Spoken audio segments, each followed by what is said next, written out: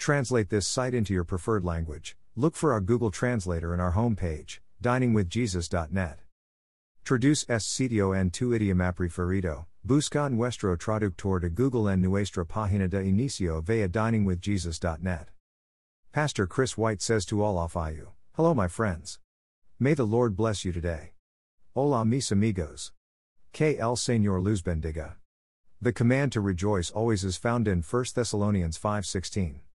We can gain a better understanding of what exactly it means to rejoice always when we read the command in context.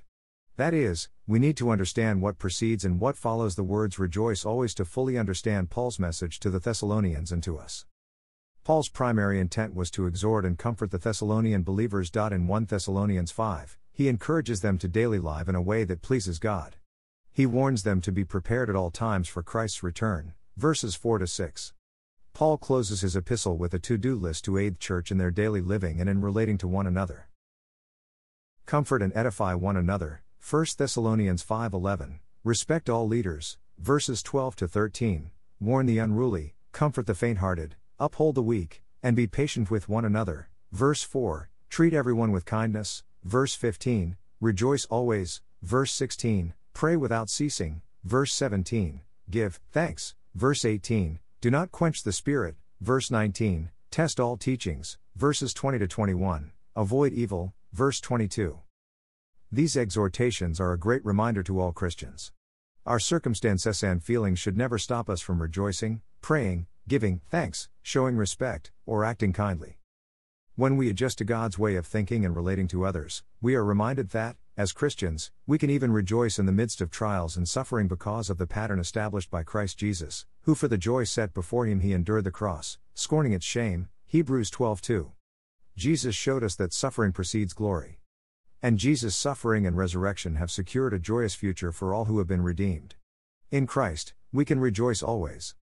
Our exhortation to rejoice always is found elsewhere in Scripture, as well, rejoice in the Lord always. I will say it again, rejoice. Philippians 4:4. Rejoicing is not just a suggestion, it is a command, and it is commanded always. We can always choose to praise the Lord. Joy is a fruit of the Spirit, Galatians 5:22. If we're always filled with the Spirit, and the Spirit causes us to rejoice, then it follows that we will rejoice always. We can rejoice always because of God's salvation. No one and nothing can take our salvation away, see Romans 8:37-39. Those who believe in Christ are God's children, and nothing can change that. We can rejoice always, even in persecution, because we believe God's promises. The apostles were arrested and flogged for preaching the name of Christ, but when they left the courtroom, they were rejoicing because they had been counted worthy of suffering disgrace for the name, Acts 5:41. Obviously, the apostles remembered Jesus' statement in Matthew 5:11-12, blessed are you when people insult you, persecute you and falsely say all kinds of evil against you because of me. Rejoice and be glad, because great is your reward in heaven. The eternal perspective helps us rejoice always. We can rejoice always, knowing that the joy of the Lord is your strength, Nehemiah 8:10. We can rejoice always, knowing that in all things God works for the good of those who love him, Romans 8:28. We can rejoice always, knowing that God's gifts and his call are irrevocable, Romans 11:29. We can rejoice always, knowing that one day we will inhabit the New Jerusalem, we will see the Lord face to face, and we will live in a perpetual day, see Revelation 22:1-5. Our rejoicing should be in what the Lord has done, continues to do, and will do in the future, regardless of our circumstances or feelings. Our hope is in the Lord, for he is our rock and our salvation, Psalm 62:6. This alone is reason enough to rejoice always. Thank you to Got Questions Ministries.